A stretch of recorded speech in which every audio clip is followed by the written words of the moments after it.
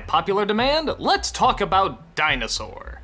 This is the one, for whatever reason, everybody's been pleading for me to do even though it technically isn't a 2D animated film. My guess was that the film must be so good that obviously everybody wants me to review it. Okay. I didn't quite see it as that, but alright, let's start from the beginning. And I mean really from the beginning. Let's go to the trailer, because this is the first thing a lot of people saw. The trailer was just the first 5 minutes of the movie, with a little dinosaur egg being picked up and traveling across fields of real-life landscape and computer-generated dinosaurs. And I gotta admit, it was pretty cool. It got a lot of us really hyped up. But then when a lot of people saw the movie, their reaction was kinda similar. Yar, what is it? Ah, they talk? Damn it, I thought they were really gonna do something new with like the animals that don't talk, sort of like in Fantasia, or do this really adult story, but okay, oh well. You know what, maybe it'll be like Land Before Time, you know, where it's this really big story and really touching characters and just this timeless... What you need is a little help from the Love Monkey. Love Monkey, huh? Come on, hot stuff. Let's get going. Okay, which celebrity is that? Girls, I'm known as the Professor of Love. Professor? Really? They had professors in the dinosaur age? Yeah, I know I'm probably overreading it, but for God's sakes, look at this opening! Look at how real they try to make these dinosaurs! They're obviously trying to tell this really, really big story, and I'm sorry, you can't do it with these voices and these references. If it was something like out of a Rudyard Kipling novel, maybe, but... The Love Monkey. Oh, stop saying that! The story, you've heard it a million times. It's Moses again. A young one is driven from his family to be raised by somebody else. Years later, he grows up, but finds something threatens his kind, in this case, a meteorite. So he finally comes across his people, and wouldn't you know it, he emerges a leader. Again, I'm willing to put up with this if they give us something new, but these characters are so bland and so tired. The minute you see the main character, you know what he's gonna be. He's gonna be naive, but determined.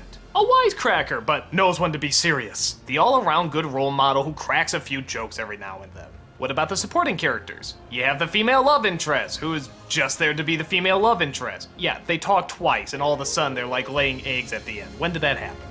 The jerky leader is the jerky leader. Oh, wait, actually, we have two jerky leaders, so that way we can do both story arcs. The one with the guy who realizes his mistakes, and the one with the stubborn jerk who never catches on. Well, great, you gave us two cliches for one. You got that weird thing I never get where some of the dinosaurs talk, but some don't. You could argue maybe they're not as intelligent, but look, one of them's like a dog. I'm sorry, that's really weird. If it was like a different animal, maybe, but when all the rest of the dinosaurs can talk, this is really kind of odd. It's like talking to a person and then another person is suddenly licking and scratching at you. It's, I don't know, just odd. Even all that beautiful landscape we were promised in the trailer, most of it's just traded in for bland, boring-looking desert. And I know what they're getting across. They're supposed to be suffering, the meteor hit, it's supposed to be bad times. But when your story and your characters are as bland as this, the least you could do is give us something interesting to look at. Now, to the movie's credit, despite the fact that the story's been done a million times and these characters have been done a million times, it's not bad. I mean, there's a few things I like. For example, I really like these two older dinosaurs that are constantly bringing up the rear. They know they're slowing people down, but at the same time, they're trying their best to be optimistic and hopeful. The supportive mother, though again, done a million times, is actually a genuinely likable character too.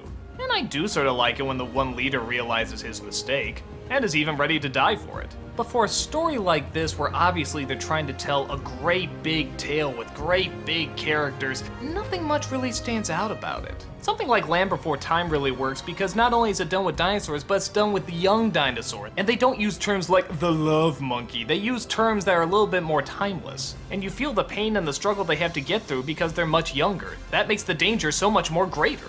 And they all had unique personalities, and you could easily gravitate towards them. You could get angry at them, or you could get sad for them, or you could get happy for them. Why is it I always praise this movie whenever I'm talking about Disney films?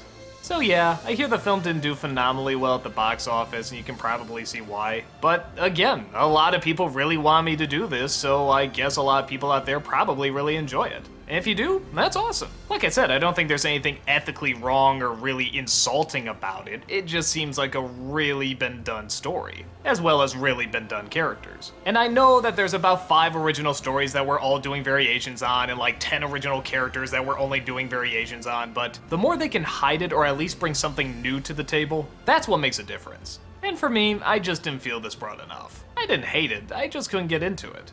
But hey, apparently a lot of people did, and I'm sure a lot of people still do. If you're interested to see what some people are talking about, give it a watch. But if the same things that annoy me also annoy you, I'd probably say give it a skip.